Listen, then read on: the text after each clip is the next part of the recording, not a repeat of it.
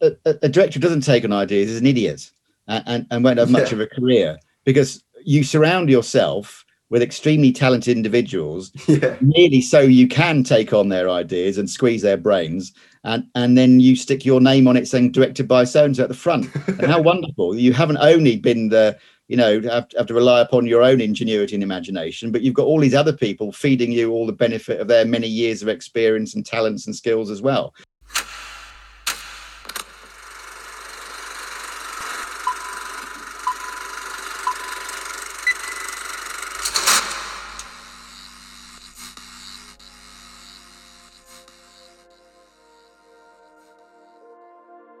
Welcome to Living in Entertainment, a podcast where I chat with talented professionals from different sectors of the entertainment industry. This week, I speak to Jon East, an amazing director who's worked on the likes of Killing Eve, Cursed and Downton Abbey, about his career journey and the intricacies of working as a director.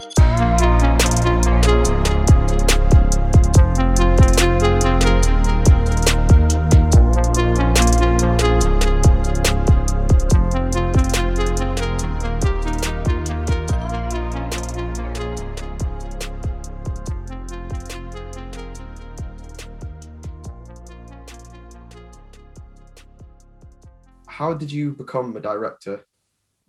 How did I become a director? Gosh, well, I mean, that's a very long journey. I mean, I started filmmaking when I was 10 years of age, which was 1972.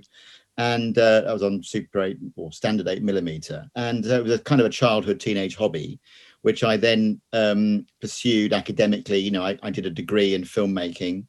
And when that finished, I was sort of, as a young individual, 23, 24, I was thrown out into the world, and I had to sort of make a living somehow, navigating towards being a director. And the route I took, well, at first you're just scrabbling around to get a job, so I got work as a storyboard artist, and so I can draw fairly well. And that led on to hanging around a particular production company. They did in-house editing. I did a bit of assistant editing.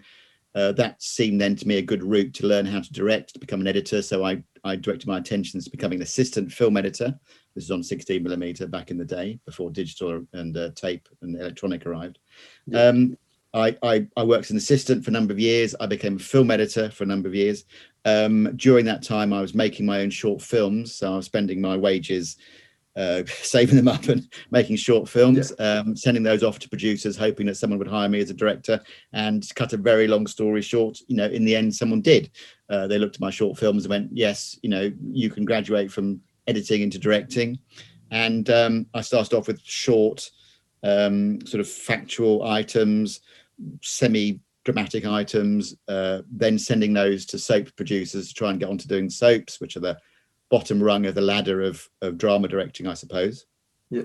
And after a while, you crack that, and then you get onto the soaps, and then that can become a bit of a trap, actually. The soaps, because producers with greater ambitions than soap operas don't tend to respect soap opera directors that much. So I had to still carry on my short filmmaking, funded by myself, in order to prove that I could do something more than a soap.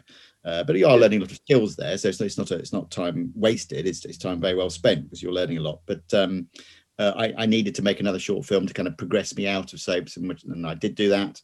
I funded another short film, made that, got onto sort of post-watershed drama, and pretty much that's where you find me now. By post-watershed drama, I just mean material that tends to go out after 9 o'clock and is serious and intense tone and what have you. Yeah.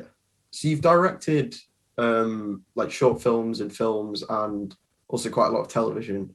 What would you say are the main differences between the two?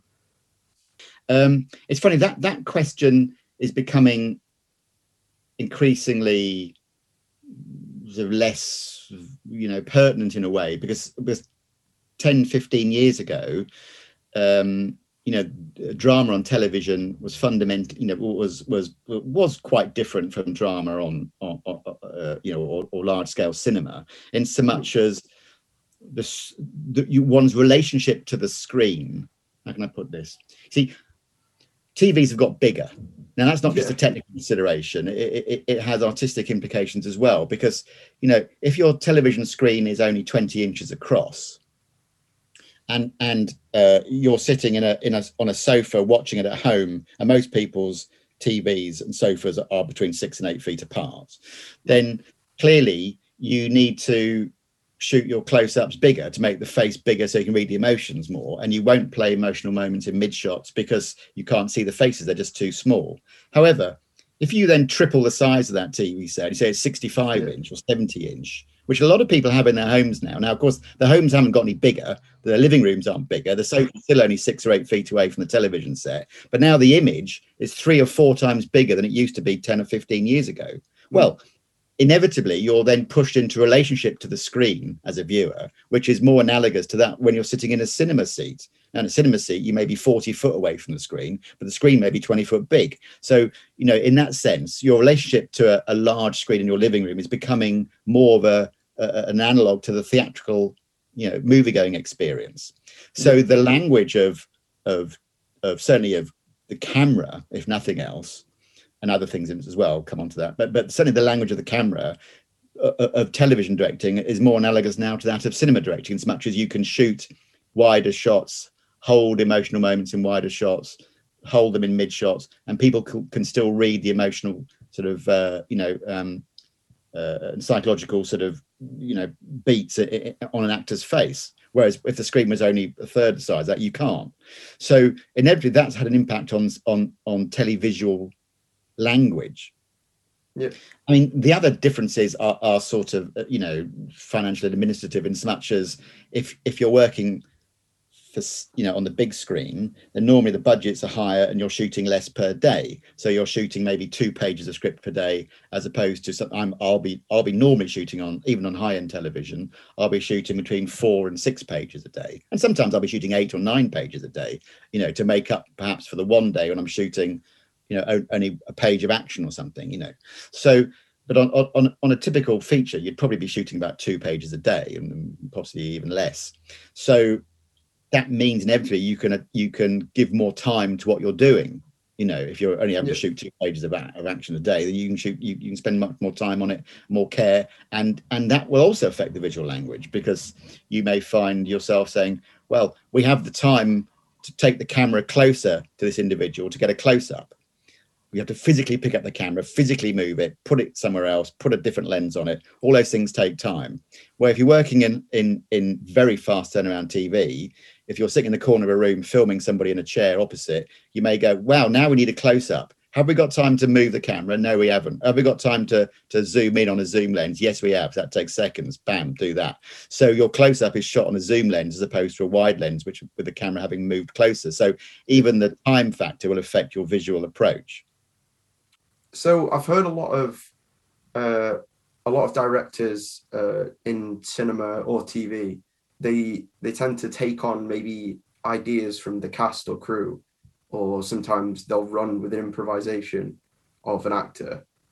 Do you ever find yourself in that situation where you're maybe taking on ideas? A director who doesn't take on ideas is an idiot and won't have much of a career, because you surround yourself with extremely talented individuals, merely so you can take on their ideas and squeeze their brains, and then you stick your name on it saying directed by so-and-so at the front. And how wonderful. You haven't only been have to rely upon your own ingenuity and imagination, but you've got all these other people feeding you all the benefit of their many years of experience and talents and skills as well. So it's a daily experience to take on the ideas of other people. That's what they're there for. Otherwise, you might as well do it all yourself. So they're not robots. You know, they're thinking, creative individuals, and that's exactly what they're there for. Is to give you ideas. Your job as a director is to sort out the good ideas. Well, no, I was about to say the good ideas and the bad ideas. That's not accurate. Let me be more accurate. You're provided with good ideas because the people you're surrounded with are very talented individuals. So they're constantly supplying you with a multitude of good ideas. One's job as a director is to sort out the appropriate ideas from the inappropriate ideas. Your job as a director is, guess what? To make it go in a direction, not multiple directions, but a direction, one direction. So everybody's efforts in every department are all focused to a given and particular end, and a specific end, an end which ideally you forged and codified in collaboration with, you know, one senior sort of colleagues, producers and execs, etc. So your job as a director is to listen to all the various ideas given to you by all the heads of department and other people down the food chain, up the food chain, and actors and everybody, and kind of go, that's a great idea, we'll use that one. That's also a great idea, but we won't use that one because that's not appropriate to the story that we're telling or the moment that we're trying to articulate. So that's kind of how that works.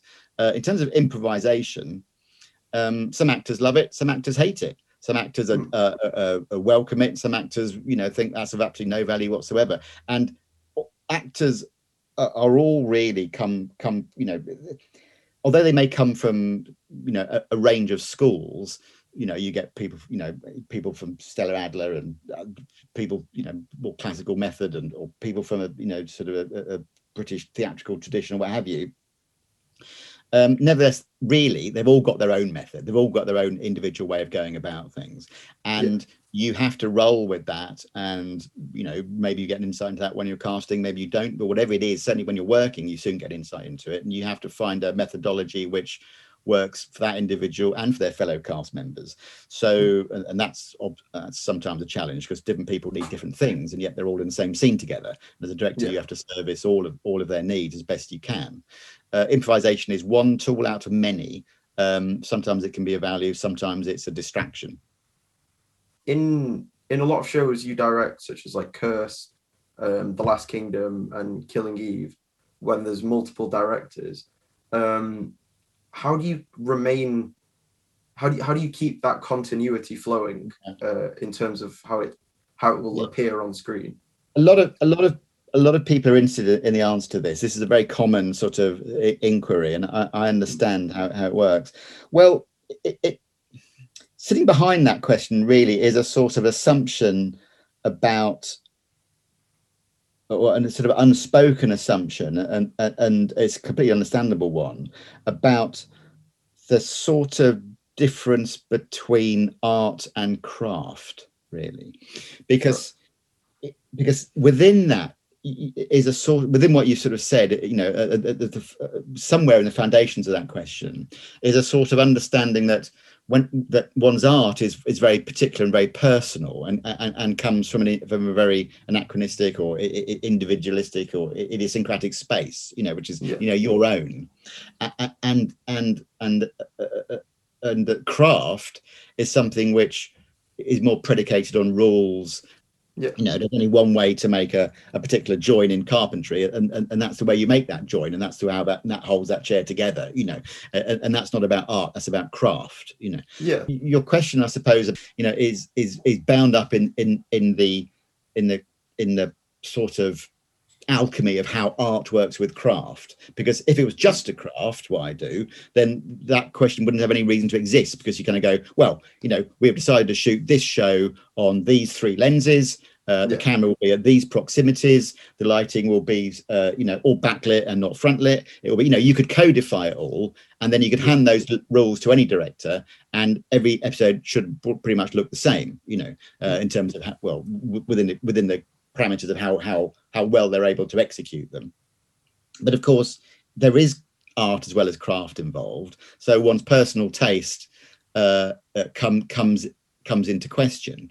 In terms of, you know, how you square one's personal taste with keeping a show looking, you know, having some sort of visual continuity, I suppose the way it works is that you know, I mean, you know, on many shows, not all, but on many shows, there will be a codified, a document of codifications where you, a lookbook, if you want to call it that, or a tone document, sometimes it's called, where the lead director will work out the look of the show and will actually write that down, or create a selection of images, you know, as examples, and that will be handed to the following directors to go, this is how we make this show, these are the sorts of lenses we use, this is the sort of lighting setup we use, this is how we block it, this is the sort of emotional sort of flavor of the acting, it's you know, it's here in relation to naturalism as opposed to there in relation to naturalism, you know. By naturalism I mean sort of your Ken Loach style of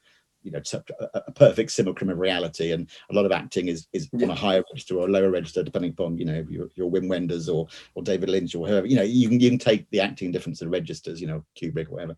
So there will be a kind of list of codified sort of sort of ways of going about the craft. So that gives it some continuity, and I guess one exercises one artfulness, i.e. one's taste within those boundaries, and therefore there's some variation episode to episode, but not so much so that each episode would twang and look out of place. If I'm correct, you've just directed the last 2 episodes of The Last Kingdom. Indeed. What was that like, having to wrap it up for good? Well, it was an emotional experience. I've been on the show for 3 years, seasons 2 and 3, and now seasons 5. So I've spent a lot of time thinking about that world, sort of immersing myself in its characters, working with a large number of actors who are the same each year, working with a lot of crew members who I knew to be the same, and inevitably, it's an all-encompassing life working on a film set, and you spend many long hours on set, traveling to set, prepping when you're at home in the evenings and the weekends. It takes over your life while you're shooting, and you sort of give yourself to it. And you give all of yourself to it. You give your psychology, you give your emotional self, you give your spiritual sense if you're deeply connected to the material and you want it to speak truly about human nature. So inevitably, anything that you give yourself to so fully, unless you're a sort of sociopath, you have a kind of emotional connection to, and so when it comes to an end, there's a certain degree of grieving involved, as with the ending of anything which is a significant part of your life. And so there was an element of that, but also a sense of having contributed to something, to a large number of people, to a team who have created something of interest and engagement to a large audience. So that's very satisfying. Yeah. Would you say it's quite a similar feeling to maybe being a viewer of a long-running show like The Last Kingdom? Well, I think there are similarities. I mean, it depends how much you invest in a show. Sometimes, I mean, I guess it's interesting, isn't it? I mean, that. Audiences come to shows for many different reasons. Some come for distraction, entertainment. Some come for, as Ian Forster would say, connection. To actually connect to other human experience. And ultimately, I'd argue that drama, the function of drama, in society, is to provide a connection to the experience of others, and hopefully to promote a degree of empathy as a consequence. So, I think. For some people, that's a larger part of their motivations for viewing, i.e. to connect to other human beings. So, they will be emotionally invested in characters in a show, and when that show ends, or a particular character dies, or suffers some, tragedy or something, or suffers some joy, they will find their emotional sort of sense, sort of mirroring or profiling or mapped onto that of the character. So when the whole thing comes to an end, and there's a degree of grieving there, and certainly myself as a director, as I said before, I kind of give myself very fully to what I'm doing. So yes, I guess there probably is some sort of resonance between my experience and that of the audience. Yeah. So just one last question to wrap it up, because I know you're quite busy. What work of yours, in your opinion, are you most proud of creating or being a part of? In a project called Summerhill. It was a 4-part drama I'd made for CBBC and BBC4, which was a how can I put it? It was a story based on a true story. So it was based on the true story of Summerhill School, which has been around since 1921. In fact, it's celebrating its centenary this year. And I made a 4-part drama about it for the BBC, which sort of A, explained the school's philosophy, and B, dramatised its its fight against the government of the day, who was trying to close it in 1999. Obviously, they succeeded and fended off Ofsted and won their case. But I'm very proud of that piece.